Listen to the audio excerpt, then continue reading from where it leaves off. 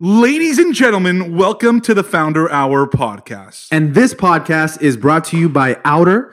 Outer makes the world's most beautiful, comfortable, innovative, and high-quality outdoor furniture, all from sustainable materials, and is the only outdoor furniture with a patented built-in cover to make protecting it effortless. From teak chairs to fire pit tables, everything Outer makes has the look and feel of what you'd expect at a five-star resort for less than you'd pay at a big box store for something that won't last. Pat, and you know how much I love five-star resorts. Oh yeah, I do. And as you know, Pat and I spend a lot of time outdoors, and we love hanging out on our outer couches.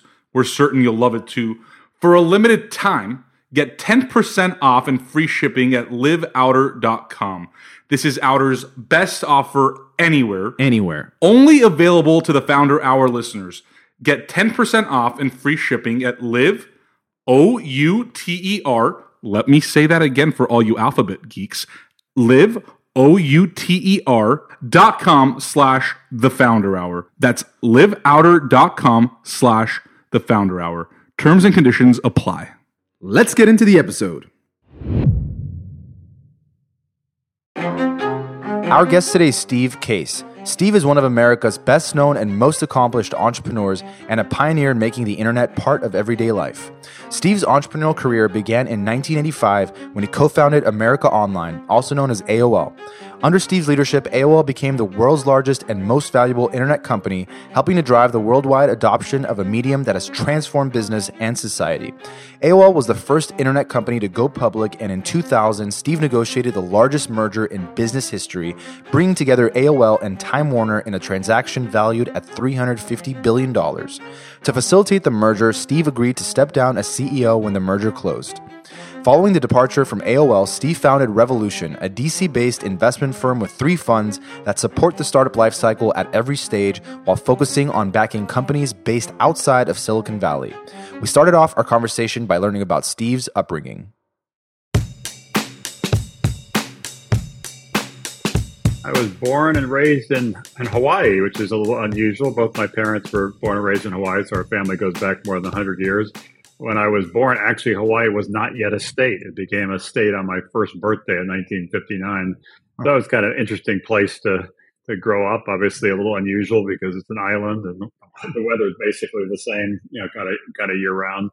My mom was a teacher, my dad was a lawyer, and they both passed away recently in the last few years. But both were sort of lifetime Hawaii residents, other than going to the mainland for college, and then for my dad for law school. And so that's where I grew up. Awesome. I know we're going to get into this after, but I just can't help myself but think, like, as soon as we started this interview, it was like a flashback to, like, I don't know, 20 years ago, just being on AIM.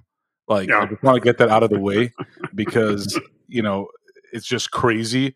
And now I'm like, God, everyone's just getting older because some people that listen to this podcast might not even know what AIM was. Totally. So, I understand that. And also AOL, some people know it well. A lot of people, maybe vaguely heard of it, but my mom, I'm sure, and my mom listens to this podcast. Her email is still at AOL.com. Nice. She is. Well, thanks to your mom out there for the loyalty. She's hanging on. Yeah. No Gmail in that on that phone.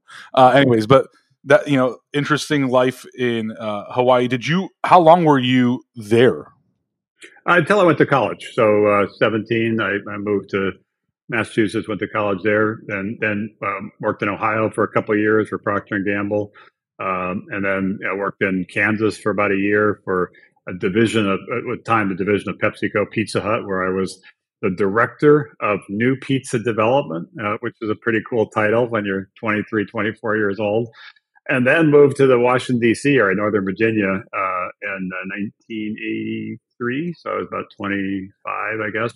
Yeah. And joined a startup, which a few months later failed. So that was kind of my first experience in the startup world. Welcome to the NFL. But thankfully, two of the people I met there, Jim Kimsey and Mark Sterup, and I ended up co-founding America Online AOL in 1985. So a little bit of a journey from Hawaii to college to Ohio to Kansas to Virginia, but eventually was able to kind of get going starting AOL. Yeah, back in Hawaii when you were a kid, as far back as you can remember, what kind of things were you into? Like, what were your interests? What did you like to spend your time doing? Well, I was pretty entrepreneurial at, a relatively young age, 9, 10, 11. I had a lot of little businesses, did paper routes, sold cable television door to door, had other kinds of things. I was, ran a record store, a bunch of different things. None of them were particularly successful, but I enjoyed them. And I think I learned a lot from each of them. I also, when I was in high school, was really interested in music business. Thought that's what I would go into. So would be reviewing concerts and even promoting some concerts. So I continued some of that in college. I also was, when I was in high school, interested in journalism. Thought maybe that would be the path. It was the era before your time of Watergate with Gordon Bernstein as sort of these famous kind of reporters who kind of broke the scoop. I thought that was kind of interesting. So I was doing a bunch of different things, but I think the part that was most interesting to me was the starting new businesses side. Something about the creativity of starting things was I found attractive. On that note, though, sometimes I guess people fall into entrepreneurship in different ways, right? Like sometimes it might be your parents that are entrepreneurs and you kind of get that firsthand exposure, or it could be someone in your family, or it could be someone completely outside of your network, but you're just sort of inspired by them. You see what they've created. Was that ever the case for you? Like, did you look up to somebody that maybe had started their own business where you're like, oh, wow, this is possible? Or did you just sort of naturally just fall into something where you're like, I'm making things and I'm making money, so life's good. I just want to keep doing this. Well, in the early years, 10, 11, I didn't really know what I was doing, didn't know what an entrepreneur was, but I knew I liked starting these different things. It didn't really come from my parents because they were had somewhat more, traditional backgrounds, as I mentioned, lawyer and teacher, so that was not particularly particularly entrepreneurial. I do remember when I was growing up, particularly in my high school years, looking up to and reading a lot about entrepreneurs that were building things. I remember Ted Turner, for example, building Turner and CNN and so forth. I found really interesting, and many others. This was in the early '70s kind of time frame, and so that was part of it. And then when I was in college, things sort of locked in a little bit more. I really decided I wanted to help build the internet. At the time, it didn't really exist. It was still more of a concept. The government had funded some defense agency, DARPA, to build it, but it was still only available to educational institutions, government agencies, not to consumers or businesses. But I was reading about these things. Again, this is late '70s, but in France, something called Minitel. In the UK, something called Prestel. There were some interactive TV trials in Ohio. Just things were bubbling. I found that interesting. And then I read this book in 1980 by Alvin Toffler, the futurist. Also wrote Future Shock and some other books. But the book that really mesmerized me was The Third Wave, which he said the first wave was the agricultural revolution. The second wave was the sort of the industrial revolution. The third wave was going to be this technology revolution, this digital revolution, basically predicting more than 4 decades ago the internet that we all know today. And that really got my attention. I thought, I want to do that. I want to be part of building that. But when I graduated in 1980, really weren't internet companies to go to, so it still was more conceptual. And certainly back then, venture capitalists weren't backing 21-year-old kids with crazy ideas. And that's why I went into sort of the corporate sector for a few years to get experience at both Procter & Gamble and PepsiCo. But even when I was at both those companies, I knew what I wanted to do. I just didn't know how to get there. So, Steve, I saw that you went to Williams College, which, in Massachusetts, I know it's probably the number one liberal arts school today. How did you make that decision? I saw you studied political science. Doesn't have much to do with the internet, obviously, or anything technology related. I was a political science major myself. Why did you decide to go that route? And did you get turned off by it, by all these kind of like extracurricular reading you were doing and all the future technologies that kind of excited you? Well, in terms of why Williams, I knew I wanted to go to some school in the mainland, broaden my horizons versus Hawaii, and thought going to the East Coast probably would be better. And Williams actually had a connection to the school I went to. It happened to be a school called Punahou in Hawaii. Actually,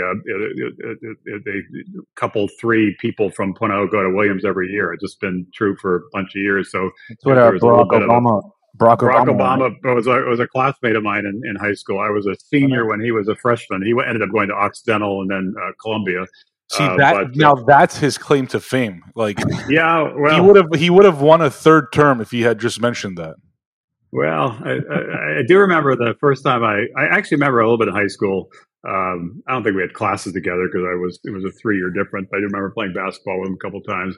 And then when he moved to D.C. as a senator, the first few months he was a senator, we got together and so I said some event. He said, "Well, you're like the most famous person who's graduated from Punahou." I said, "Well, I think that's going to change." And sure enough, a few years later, he's president of the United States. So that was the end of that little discussion. But I'm super proud of what he did, and obviously how he went from Hawaii to kind of leading the country. You mentioned these like early jobs you had kind of in your early career, P&G, PepsiCo, Pizza Hut.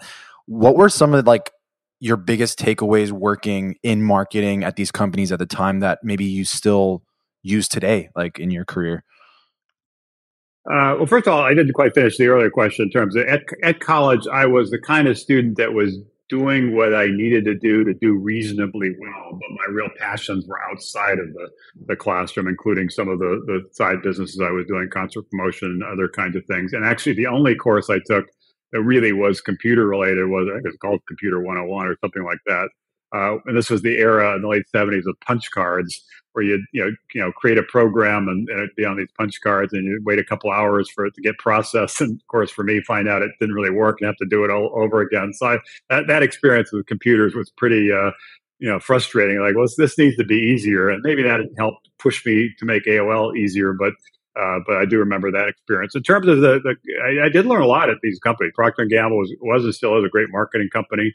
Really good at understanding what consumers want in terms of doing consumer research. Really good at getting people to try their new products. When they launch something, they provide free samples, which is something we later did with AOL and a free trial disc. So I think that was important. But the reason that I was only there a couple of years, then went to Pizza Hut, is Procter and Gamble was a classic kind of top-down command and control environment where a lot of the big decisions are made at the top. Pizza Hut, because it really was led by franchisees, was really more of a bottoms-up kind of company where a lot of the innovation was happening at the periphery. So I thought both were important experiences, understanding how to think strategically and from a P&G perspective, new market opportunities, research, and so forth, but also the fact that while we did try to do innovation at the corporate headquarters of Pizza Hut, most of the really good ideas came from one of these entrepreneurial franchisees somewhere else. I think that was also helpful to me in those early days, just better understanding business broadly and product development and marketing more specifically.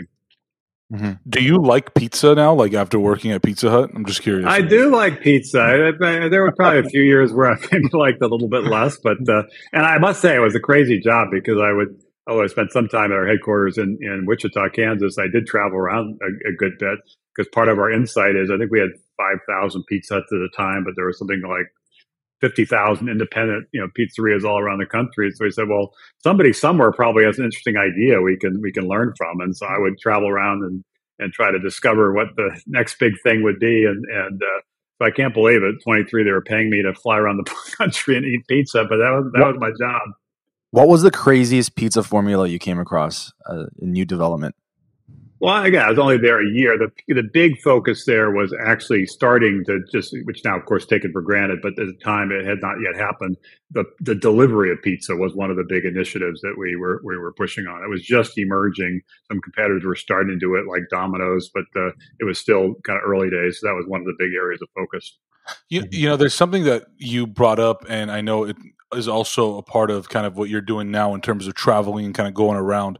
And it was something that I was actually thinking about recently, and even during COVID, the lack of travel, right? Not for pleasure, but for business, right? Meeting people, seeing them face to face, getting that, that physical human to human connection, and how today we almost try to find ways to say, hey, why don't we jump on, even if you're, in LA or you're in DC or with somebody not too far away, can we just jump on a Zoom? Can we just hop on a call versus, hey, let's go out to meet, or, you know what? Oh, you're in Virginia. I'm in DC. I'll drive to you. I'll fly to you.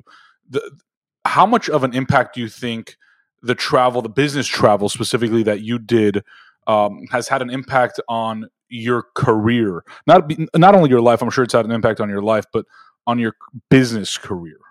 So I think it's been very important. And I obviously see the benefit of the internet and email and instant messaging, and more recently, the broad-based adoption of video conferencing, particularly Zoom, particularly during the pandemic. And it is convenient. I was talking to a colleague of mine who flew from DC to LA to speak at a conference for an hour or so, and flew back. And it was like, well, I kind of killed 2 days to show up for some event that was half in person and half hybrid. And so we're kind of adjusting to that and recognizing some things like this discussion can be done just as effectively with video conferencing technology. But there is value to being together. There is value in bouncing ideas off each other. And I do think traveling around the country, whether it be living for a while in Ohio or then living for a while in Kansas, and particularly with the pizza job, spending a lot of time on the road, traveling around different cities.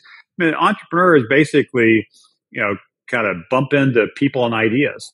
They tend to see a problem and see it as an opportunity and say they're going to go do something about it. And the more you're out and about, the more people you meet, the broader your network, the more places you visit, the more likely you're going to bump into some of those people and ideas that could change your thinking and maybe open up opportunities. And it's certainly part of what we've been doing over the last decade with Rise the Rest, trying to find entrepreneurs all across the country, not just in the usual tech hubs like a Silicon Valley, but all across the country. We've now invested in companies in over 100 different cities. Visiting those cities, understanding what strengths those cities have, and what industries that legacy industries can leverage in terms of new opportunities. It's one thing to read a report sitting at your desk in your office. It's another thing to be out there and actually seeing things firsthand and meeting people, and having that kind of more, kind of one-on-one kind of experience. So I think both are important, and I think we're all trying to adjust to this new reality. What are the things that really make sense to do more in person? What are the things that can be done more virtually, more digitally? But I'm still a believer, just based on my experience, that a lot of great ideas came from being at some conference and talking to somebody off on the side, or visiting some company and seeing something off on the side. And it wasn't on the agenda. It wasn't something that would have been discussed if it had been like a Zoom. And that led to insights that ended up, being quite helpful. Yeah, I'm always fascinated by that moment when someone, maybe it's not a moment, but like that time when someone comes across an idea that's so, good that they can't help but like execute on it and like take that leap of faith, I guess, to become an entrepreneur. And for you, like when you're kind of in this early career in marketing, working at these big companies, as someone who was interested in starting businesses at a young age and did start businesses at a young age, was there a moment or time when you felt like, I think it's time for me to maybe start my own thing, or kind of go work at a startup, or like what was going through your mind at the time working at these bigger companies, when deep down maybe you wanted to become an entrepreneur, if that was the case? Well, as I said, when I was in college, I knew I wanted to be part of getting the world online. I knew I wanted to be part of sort of the internet revolution. So that was clear. I just had a sense it was going to be a big opportunity and an interesting kind of challenge. It just took me a number of years, really about 5 or 6 years, before I could really do it, before I could really kind of co-found America Online. And so that journey was a little bit circuitous. And on the way, I was trying to pick up some knowledge. Exactly, going back to some of your questions, I went to Procter & Gamble Park. I did know they were a great marketing company, and I would learn some things about marketing from them. I went to Pizza Hut Park because it was more of a decentralized, distributed approach to innovation, and I thought that would be interesting. I joined the startup when I first moved to the DC area, Northern Virginia. There was a great entrepreneur who I think had a really interesting idea. The market turned out not to be there, and that's why the company kind of ended up failing. But I thought I'd learn something, even if the company was successful, great. But if it wasn't successful, I'd still learn some things that would end up being helpful. So it was. I knew I kind of had a sense of where I wanted to land. It just took me a little while. It was a little bit of a circuitous path before I finally got there. And in retrospect, I do think the experience I had at some of those larger companies and the experience I had at the startup, even though it failed, were super helpful. Right. So talk to us about quantum computer services. How did you end up there, and what did the company do? I know that's kind of where AOL that AOL journey started. So share with us a little bit about that. Well, it goes back to the startup that failed, which was a company that was doing a product called GameLine, which was essentially a communications modem for video games. And back in the early 1980s, very few people had personal computers at home, but a lot of people had Atari game machines. And so the idea was almost like a Netflix for video games. You paid a monthly subscription fee, and you could download these video games and kind of play them over the phone line at the time, and play them for a flat monthly subscription fee. It seemed like a really good idea. Unfortunately, by the time the product actually came to market, the Atari video game market had kind of imploded. And so we were sitting there, which is why had to go through layoffs and so forth. But the two co-founders and I said, well, let's take some of these ideas and start a new company that's focused on personal computers. But instead of trying to do it on our own, let's do it via partnerships. And so Quantum Computer Services was that company. Essentially, was building what we now think of as sort of private label or white label online services. We built something called Q-Link for the Commodore 64 home computer, which at the time was the number one home computer. We built something called PC-Link for IBM. We built something called, for Tandy. We built something called Promenade for IBM. We built something called Apple Link Personal Edition for Apple. And that really was the first 5 years, is essentially these private label services. Then what happened is our deal with Apple kind of blew up. We had agreed to license their brand name. They'd never done that before with another company. They regretted it once we launched, because we had control of their brand and we're doing things like free trials of software, and they like to sell software and the Apple authorized stores. So there was a lot of tension, and ultimately said we want to tear up this contract and go our own separate ways, which was sort of kind of a difficult time. A lot of people in the company, probably a lot of our investors, thought it would be the end of the company. But we had to walk away from having the Apple brand name, and that we had to name it something else. And so we had a little internal contest, and that ended up being America Online. So Apple Inc. became America Online, and we started focusing on building that up. And from that crisis, it was kind of a near-death experience. It actually ended up unlocking a big opportunity that then fueled our growth. So the Quantum Computer Services was essentially the name when the company started. We renamed the company about 5 years into it to America Online.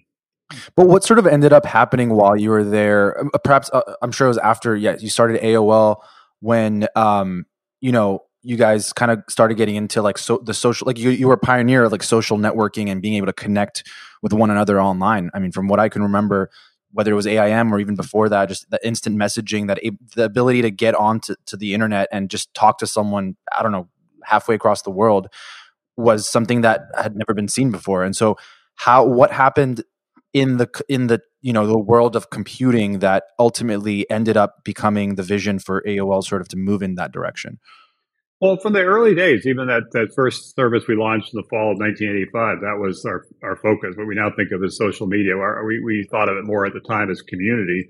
And we said the killer app of the internet is people interacting with each other. So our whole focus was on building things like one thing we called People Connection, that was sort of like chat rooms. And we launched instant messaging, which then kind of evolved to texting and added buddy lists and had message boards. And the whole time I was running AOL, until we did the merger with Time Warner, about half of our traffic was these community functions. So we did that because we thought that was powerful as an idea. We also did that because that was a way to differentiate versus some of the competitors at the time. Companies like CompuServe was focused on content. Another one called Prodigy, backed by Sears, was focused on commerce. We said we got to differentiate by focusing on community. So that was part of the differentiation. We also, at the time, it was super expensive to be online. It cost $5 or $10 an hour to be connected, which is why only 3% of people were online when we started, and they were on average using the internet for an hour a week. So it was really, really early days. We said we got to make this a lot more affordable. We've got to make it a lot more easier to use. Got to make it more useful. We got to make it more fun, and that helped drive it as well as the partnership strategy I mentioned. So I think in retrospect, the things that really helped propel the early success of AOL was the focus on community, was the focus on easy to use, useful, fun, and affordable, and was the focus on building partnerships that could accelerate our growth, do a lot more together than we could do on our own. Steve, at the time, how many people in the country actually had computers? Like, now that's a crazy question to ask, because everybody has 3 of them. But at the time, what was Because this is like early 90s or late 80s at this point. No, this was mid 80s when we started, 1985. Yeah. I think it was about 10%, 10 or 15% had computers, but more importantly, only about a third of the people who had computers had communications capability. Right. This is kind of crazy, but it took us several years to convince the PC manufacturers to build a modem into the computer because very few people were actually getting online. Most people were buying a computer to do spreadsheets or word processing or something else. And the computer companies, IBM, Apple, et cetera, said, why would we add a modem to every computer, add the cost of a modem to every computer, when most people aren't really using that? And so at the time it was viewed as a peripheral device. You'd go to a computer store and the peripheral section of the computer store to buy a modem to connect your computer to other computers into the internet.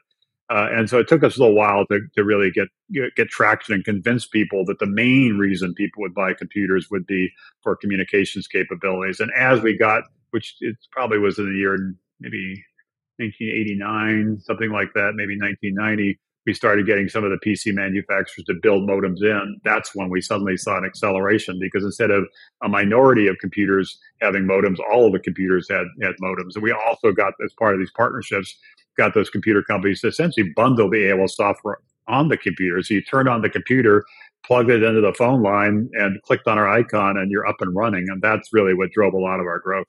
Did you have like a grand vision at that time of what you wanted America Online to be? We wanted to be the on-ramp to the internet for the masses. We're not going for the niche markets. We were really trying to build mainstream support, and so we were going for average people, not computer hobbyists or computer experts. I used to say at the time that we want to make it so easy to use that my mom can use it.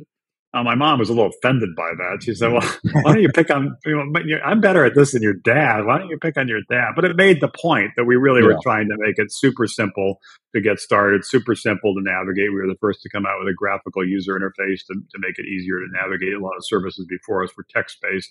So everything was tuned to what can we do? What more can we do to make it easy to use? Even adding voices to it. People talked about the welcome message or you've got mail, things like that. It was just a way to make it friendly, accessible, not so threatening. So anything we could do to drive down the price, anything we could do to increase the utility, different services, anything we could do to make it friendly or more accessible. Those are key areas of our focus. It seems like these days, I'm sure you would agree that technology is just like changing at a rapid rate, right? Like we're just every day something new's coming out with this AI thing, and then so many things are happening right on a daily basis. Did it feel like that back then too, in those days when people were starting to get online and start using the internet? Like, was it? I'm sure it was an exciting time, but did it feel like it was this fast moving thing that you were sort of trying to be obviously you're at the forefront of it, but trying to constantly see what's around the corner? No, it was really slow. It was kind of like molasses. Yeah. The first decade was really a struggle. Most people did not think that normal people would ever have a need to get on the internet. And it seems crazy now, but for the late 80s and the early 90s, that was the case. I'll give you a statistic to prove the point. As you said, we started the company in 1985. We went public in 1992. It was the first internet company to go public. We'd been at it for 7 years. After 7 years, we had less than 200,000 customers. It was still pretty nichey. And then 7 years later, we had 25 million customers. So it went, the first phase was very, very slow, very hard, and kind of a struggle just to sometimes stay alive. But in the mid 90s, the internet went from nobody knows about it or cares about it to suddenly it was the hot thing. Everybody wanted to be connected. And we were well positioned at that time and benefited from a lot of that growth in the mid to late, kind of 1990s. So in that phase, in the late 90s, I think it was a boom time. It's sort of this .com boom. Any company with a .com address was able to get funding, and some went public even if they didn't have any revenue. And it was sort of a gold rush frenzy period. But the first decade was very slow, and it really required kind of perseverance to stick it through until finally the sun started shining. And it sounds like you had to make this sort of pivot from B2B to direct to consumer B2C with kind of the rebrand and everything. Is that the Well, case? we were always focused on consumers, but we were using these PC manufacturers as partners to market to consumers. So we would create a service that was a consumer-oriented service where there was a monthly subscription fee to be on the service, but relying largely on the Commodores, the Apples, the IBMs, people like that to include that software and a free trial with their computers, with their modems. So we're able to leverage their large marketing spending to fuel our growth. But we always were focused on consumers. Yep. And the business model was software sales. Like no, selling. the business model was we would give our software for free, but we would basically get people on a subscription where they'd pay a monthly fee initially, including a certain number of hours of use. Down the road, it was more a monthly fee for unlimited use. And so we did not sell software. We basically created software that we then gave away free as a trial device. It's a little bit like razor and razor blade. We're kind of giving away the razor to be able to sell the blade. So our initial model really was a monthly fee where people would use a whole variety of services, and we would make money on that. Over time, we cut the cost dramatically, and we had to then supplement with advertising. And so the second decade was the advertising side became more important, which allowed us to essentially cut the price of access and reach more people. Steve, as a leader during this time of growing this company, how difficult was it to recruit talent to work for you and to see your vision at such an early time for the internet, for technology in general? And were there people that were qualified to build this vision that you and your co-founders had? I mean, clearly they were because they built it, but how long did it take for you to be able to get to that level? Well, it took a while. It took we were a young company, and most people didn't know what we're doing, and it seemed kind of risky to most people. So getting people to leave large companies to join a fledgling startup was hard. I think it also was harder that we were in Northern Virginia, not in California or Massachusetts or one of the bigger tech hubs, and it was harder to get a talent, harder to raise capital, harder to generate attention, which I think helped fuel some of my passion and interest in the Rise of Rest and trying to help entrepreneurs outside of those tech subs, kind of start and scale their companies. What was helpful, though, is one of the three co-founders I mentioned, Mark Serif, did have a technology background and was one of the pioneers in building the core technologies of the internet. In terms of when it was originally a DARPA defense project. And so he was able to assemble a team that was quite sophisticated in terms of understanding the technology, which helped on building that core technology. I was able to provide some of the perspective on the marketing side, establish some of the partnerships. And the third co-founder, Jim Kimsey, was about 20 years older. He had some experience with businesses and was able to raise the capital to kind of get us going. So, in retrospect, all three of us had very complementary skills, and the company would not have been successful without all three of us. I could bring a certain perspective about marketing, but first you needed the product and the core technology built, and you also needed the money to really launch the product. And so it was a good partnership in that sense. This episode is brought to you by More Than Profit. If you enjoy the Founder Hour, we think you'll enjoy this podcast too. It celebrates entrepreneurs, investors, and leaders that are living and working with purpose. The host, Bryce Butler, sits down with his guests and shares personal stories about what it's like to succeed and even fail. But more than that, what motivates them beyond just profit to press forward in their work and as a leader. Check out More Than Profit wherever you get your podcasts or at www.morethanprofit.fm.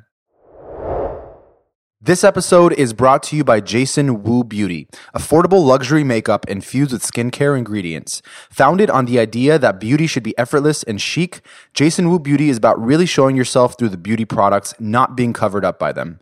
Whether you prefer minimal, natural elegance or bold glamour, Jason Wu Beauty has the perfect products for you. With colors and shades that can be used with any skin tone, you can create countless looks to enhance your natural beauty and release your inner icon. You will feel beautiful, confident, and completely yourself.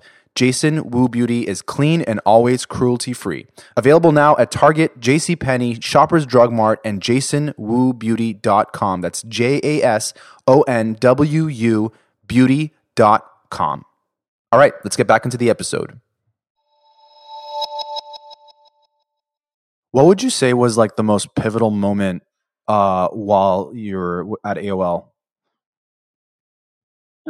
There were several. That moment when Apple canceled the deal and we had to rebrand it as America Online was one. I think when we went public and started to see that the internet was coming at an age, that was another. Another which was hard, but it was, I think, pivotal.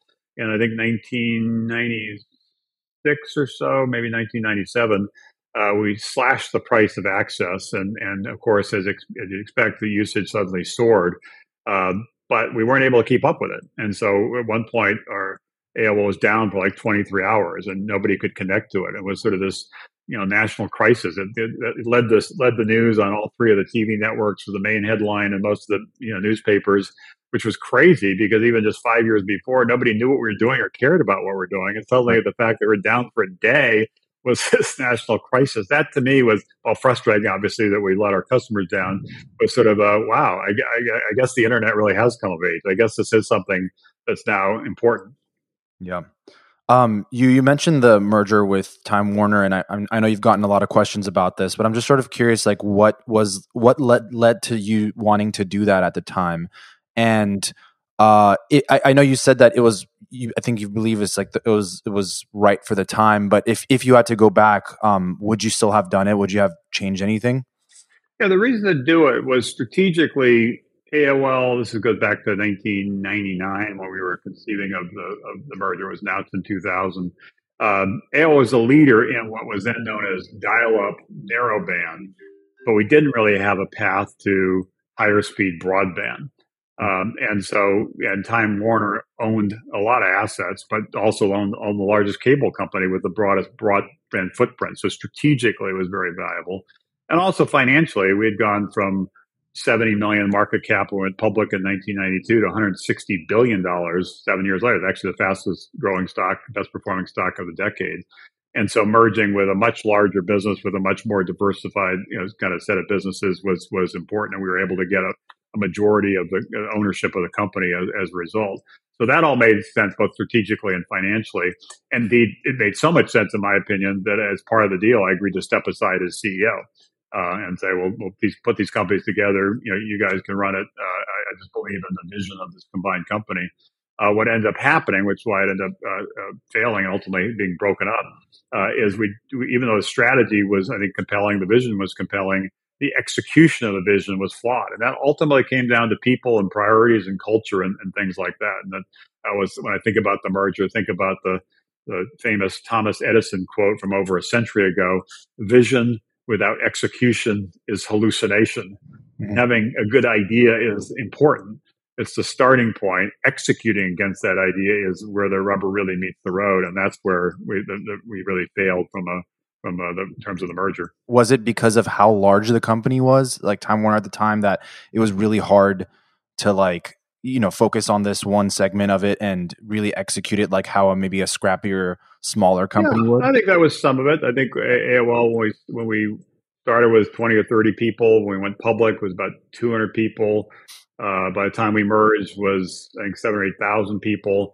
And then we merged with Time Warner that had 80,000 people. And so it was a much larger company with all kinds of different businesses that in theory could be quite strategic and quite synergistic, but in practice were operated more autonomously, almost like independent divisions, independent silos. And so that contributed to the challenges of really seizing the opportunities that two companies together had.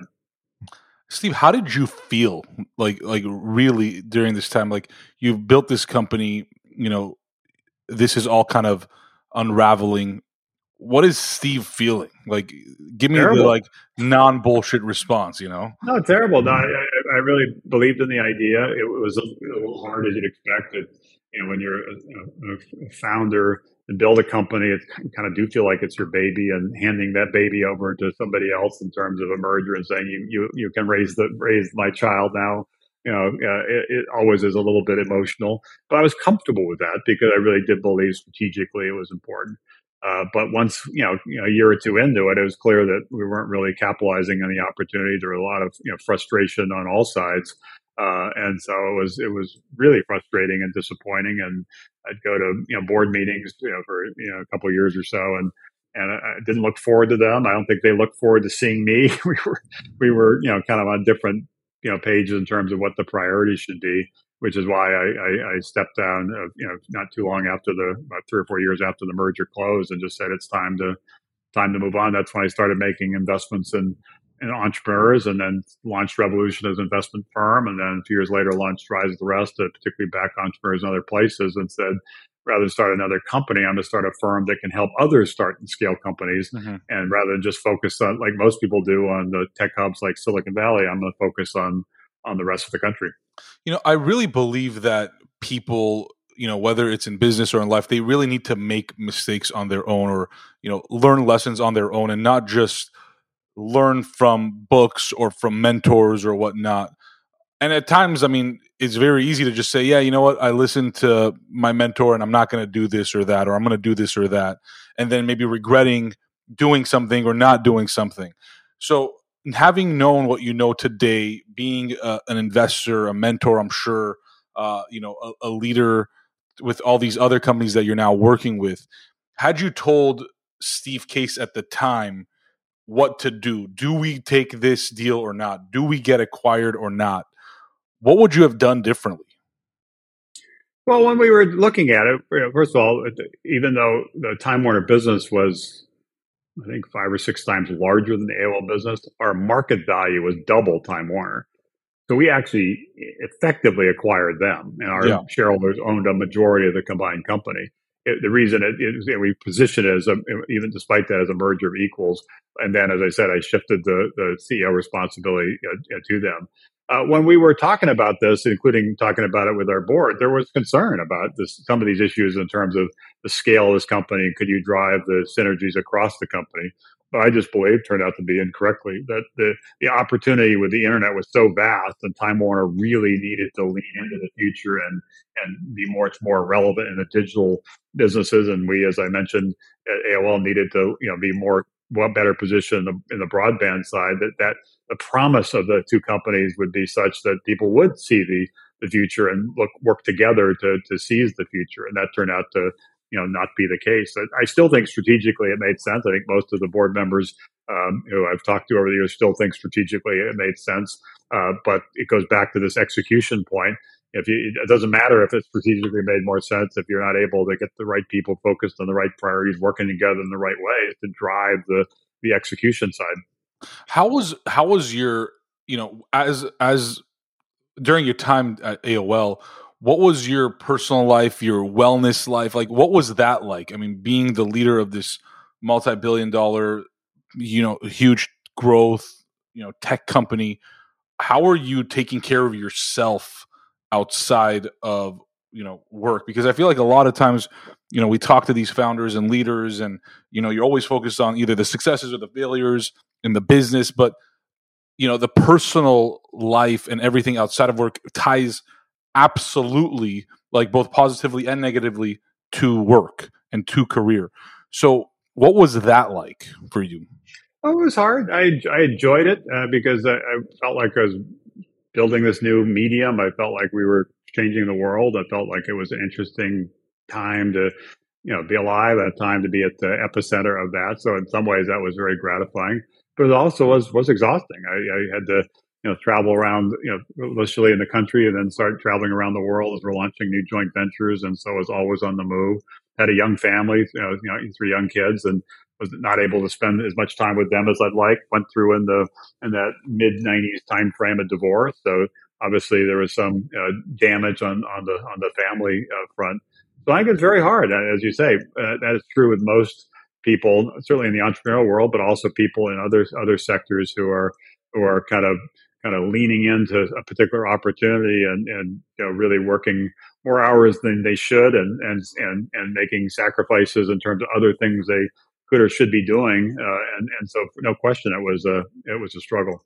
Is there a way to balance that, or is it just one or the other? Are you picking between? And not just for you. I'm just talking in general with now all the companies that you work with and the people that you have to advise. Do you have to choose? Because Pat and I have been doing this for 5.5 almost years now, going on 6 years at the end of this year, and it almost feels like every story we hear of an ultimate success story, has to do with somebody choosing between, personal life and work, or health and work, or personal health and work, or health and personal life, right? Whatever it may be. Is there a balance, honestly? Well, I think I'm a little older, a little wiser now, and so I'd say part of that is sort of setting your goals. Sometimes, maybe you could be more moderate in terms of your expectations of growth, and that's one way to manage it. If you really want to go for it, and given the nature of the internet at the time, it did seem like the right thing was to go for it. Then the question is, how can you build a team? How can you delegate as much as possible so it takes a lot of the burden off you? I tried to do that. We hired a lot of great people as part of that, and I went from in the early days of being an entrepreneur to kind of being involved in everything to later on trying to essentially be involved in nothing. I had this view that if I was really a great CEO, I'd set really clear, strategic direction, really hire a great team, provide clarity regarding what they should focus on, empower them, and to be successful. And so if I was really great, I'd wake up in the morning, have nothing to do. So it was kind of a complete change in terms of the mentality. That said, just given the nature of the issues and being a public company and launching around the world and being one of the fastest growing and most visible companies in the world at the time, it did require me to be front and center. It did require me to be traveling, kind of quite a bit. And so I think some of this is recognizing there's a certain cadence of thing, a certain chapter. You see this also here, where I am in Washington, D.C. There's some people who end up going into government, like working at the White House for 2 years or 4 years, and for that time, there's really not a lot of balance. They're kind of all in because they have significant responsibilities. You can't do it for that long, but they're all in for that particular period and do make sacrifices. It's harder if instead of it being 2 years or 4 years, it's 10 or 20 or 30 years. That's where you really need to make sure you've got more balance. And to me, a lot of that is the priorities you set and the team you put in place. That's great advice. Yeah. You mentioned starting Revolution after stepping down at AOL on basically the premise or the thesis that investing in entrepreneurs outside of Silicon Valley, and obviously Silicon Valley has changed a lot since then, and these days we see a lot more founders in other areas. But throughout the years, I mean, what was it? How do you see Silicon Valley as a part of the larger tech ecosystem, and how has that kind of guided you in the direction that you've taken? Well, I think Silicon Valley is awesome. It's awesome. It is no question the most vibrant startup ecosystem in the world, and it's sort of the pride of America and the envy of the world. And so it's great. Obviously, there's always going to be challenges, but Silicon Valley is not just a place. It's also like an idea. And how do we take that idea of thinking in kind of breakthrough, disruptive ways? How do you reimagine important aspects of our lives? How do you really shift how big industries work? How do you take that mindset and create that environment in more parts of the country? And also, how do you create more opportunity in more parts of the country? One of the problems in the last a decade, which led to a rise of the rest, was that 75% of venture capital was going to just 3 states: California, New York, and Massachusetts. So if you wanted to start a company, you felt like you had to be in one of those places. So a lot of people left Ohio or Virginia or Michigan or other parts of the country to go to places like Silicon Valley because that was the land of opportunity. So that kind of hollowed out some of those communities and kind of advantage even further, Silicon Valley. And so we've seen a brain drain over the past couple of decades. And how do you slow the brain drain of people leaving? And how do you create a boomerang of people returning? And venture capital is part of that. Creating vibrant startup ecosystems in dozens of cities all across the country is part of that. And helping these companies when they do have ideas to scale them and establish the right partnerships and get the right visibility is part of that. We're trying to create a more inclusive innovation economy. So anybody anywhere has an idea, has a shot at starting a company, a shot at really the American dream, not just a few people in a few places. So what do? You decide, you're starting this firm. Do you go out on a, fundraising tour, and you hit up old friends and say, hey, this is what I want to do. This is the premise, this is the thesis. Come along for the ride. How did that? What were the early stages of? It evolved. In the early years, I was just investing my own capital, and then we started to see some success. And then let's expand this and build a larger team, and let's open it up to outside investors. And at Revolution, we have what's called the Rise the Rest Seed Fund. We also have Revolution Ventures and all later stage Revolution Growth, and we have different groups of investors in each of those. But for the Ride the Rest seed fund, it's really is individual investors who are successful entrepreneurs and people like Jeff Bezos and Howard Schultz and Tory Burch and Eric Schmidt and a lot of folks like that, Ray Dalio, who are all investors with us in backing these entrepreneurs and other places. But it's not a charity thing. Our goal is to generate top quartile returns by identifying promising entrepreneurs in places where most venture capitalists aren't looking, investing in them, helping them in a variety of different ways scale their company. So ultimately ends up being a great investment return for everybody. And that will then inspire more people, including some of the coastal venture capital, to be investing in the different parts of the country as opposed to just in their own backyard. Right. You talk a lot about and write about technology in the future. I'm curious, like, what you are most excited about in terms of technology seeing in the next, let's call it 5, 10, 20 years. Well, a couple of thoughts. First of all, I mentioned earlier I was inspired when I was in college by this book by Alvin Toffler called The Third Wave. I wrote a book also called The Third Wave 5 or 6 years ago. And the way I framed it is the first wave, it's all about the internet. The first wave is getting everybody online. We've talked about that from the early days of AOL and how we and other companies essentially built the on-ramps to the internet and got everybody online. That then led to the second wave, the last couple decades, which is building apps, software on top of the internet, Facebook, Google, things like that, which obviously been really interesting. I think the third wave is when the internet meets the real world. And that's where the internet starts really reimagining healthcare and food and agriculture and a lot of other education, a lot of other sectors, which we've seen a little of in the last couple of decades, but we're going to see a lot more of in the next couple of decades. So that's the big industries that I think are up for grabs. And one of the things I've learned is that some of the things we talked about before, that partnerships are critical to really have major, systemic change in these industries. So we work with the companies we back on helping them form partnerships. And we've also learned that because these tend to be regulated sectors, you've got to understand the policy aspect to it. So those are the big themes we're looking at. And then there are a lot of technologies that are bubbling, and each of these industries usually integrate a lot of technologies to really enable the change they want. But I think it's important, just as in the early days of AOL and the internet, not to focus just on the technology, but focus on the applications of the technology.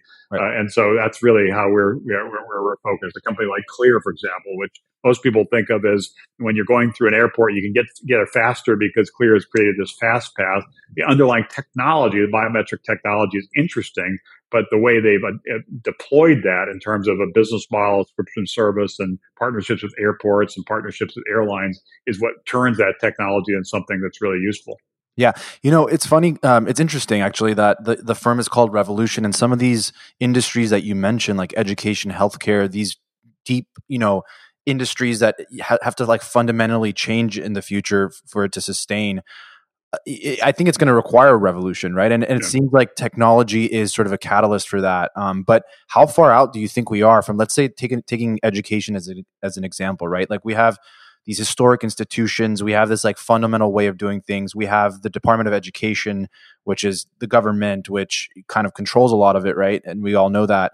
How do you see, and how far out do you think we are from technology and the private sector and startups really, getting to a point where we're starting to see significant change quickly? Because I know we're seeing it little by little, but college is still a thing, and people are still going to college, and who knows when that's not going to be a thing as much as it used to be. Yeah, there's obviously been a lot of investment in education technology, but I agree with you. We're kind of in the second inning in terms of a revolution in education, would be K-12 or higher ed or lifelong learning. There's some examples of things that are really quite interesting. Last week, we hosted a Rise the Rest CEO retreat. It happened to be in Phoenix, Arizona. And one of the partnerships we formed is with ASU, Arizona State University. Michael Crow, the president there, has really done a lot of innovative things. It's now the largest university in the country, the fastest growing university in the country, and 8 years running the most innovative university in the country. They've gone from 20,000 students to nearly 200,000 students, and half online, half on campus, and doing some really fascinating things. So we need more examples of that, more models like that really can be taken to scale. And some of it, you're seeing new technologies. The one that's gotten a lot of attention in the last couple of months, ChatGPT, could be super helpful in terms of education. Some schools are banning ChatGPT. Other schools, including ASU, are embracing it, saying it's a new tool. How do we teach people to use this tool in a constructive way? Yeah. I'm curious. I think people oftentimes are afraid, when it comes to technology that, and think of it as if it's going to be a complete substitute to something, right? Like if we're talking about education, technology is going to completely disrupt it, and there's going to be a completely new alternative to going to college. But oftentimes we don't think about the complementary aspects of technology when it comes to like existing institutions, existing, firms or companies where that could help them innovate and make it more accessible, for example, or cheaper or whatnot. I'm curious, like where you kind of stand as a technologist yourself. Like, do you see technology generally being more of like a complementary thing to humans, and or is it kind of situational? Does it kind of really depend on the industry? I think it depends on the industry, but generally, I would agree with that. The technology in the early days, people, kind of are excited by what's possible, also a little fearful about what's possible, and often there's a concern also about some of these new technologies, AI, robotics, things like that, will destroy jobs, and sometimes it does eliminate some jobs. But also, when we've seen these technologies over the past, century, really, they also often create jobs, including some that we've never imagined before. And so it's always a balancing act. But I think the main point is you can't really stop and shouldn't try to stop the progress of innovation, the progress of technologies. How do you deploy it in ways that can improve people's lives, improve societies, continue from a U.S. perspective, continue to maintain the U.S.'s lead in the world as the most innovative entrepreneurial nation in the world, but just recognize there are risks associated with these things, and the internet itself, social media, which as we talked about, played a role in. It's been generally very positive, but there's also been some negative unintended consequences. You just have to be candid about that, authentic about that, and say, how do we maximize the positives that these technologies can enable, but also recognize there are going to be some downsides, some risk, and be thoughtful about dealing with those. Steve, I've got to ask because it has something to do with kind of your background in college and political science, and also what you're doing now, which is investing in these companies that will ideally better and change, the world for the better. But a lot of them, and we've talked to, several folks in healthcare and education, some of the things that you mentioned are systemic problems that are really going to require, unfortunately, government to step up and say we've got to change this, right? With if it's insurance with healthcare, and I mean education is just a complete mess. So I don't even know how to frame that problem. But have you ever had an interest in being in government? I mean, I just think about your story, your background in political science, what you're working on, what the country needs. I mean, why not do some of those things also through government and politics and Well, policy? I think government's actually quite important. I understand why entrepreneurs say, "Oh, government, they're going to screw things up, they're going to slow things down." But my own experience with the internet, that wouldn't exist without the government funding the defense agency, DARPA, to create the internet. Wouldn't have existed unless the government decided to break up Ma Bell, AT&T, to create competition in the phone business. There's a bunch of decisions that were made to essentially create and then open up and commercialize the internet. And a lot of things that we've worked on more recently in other sectors, there is an important role for government.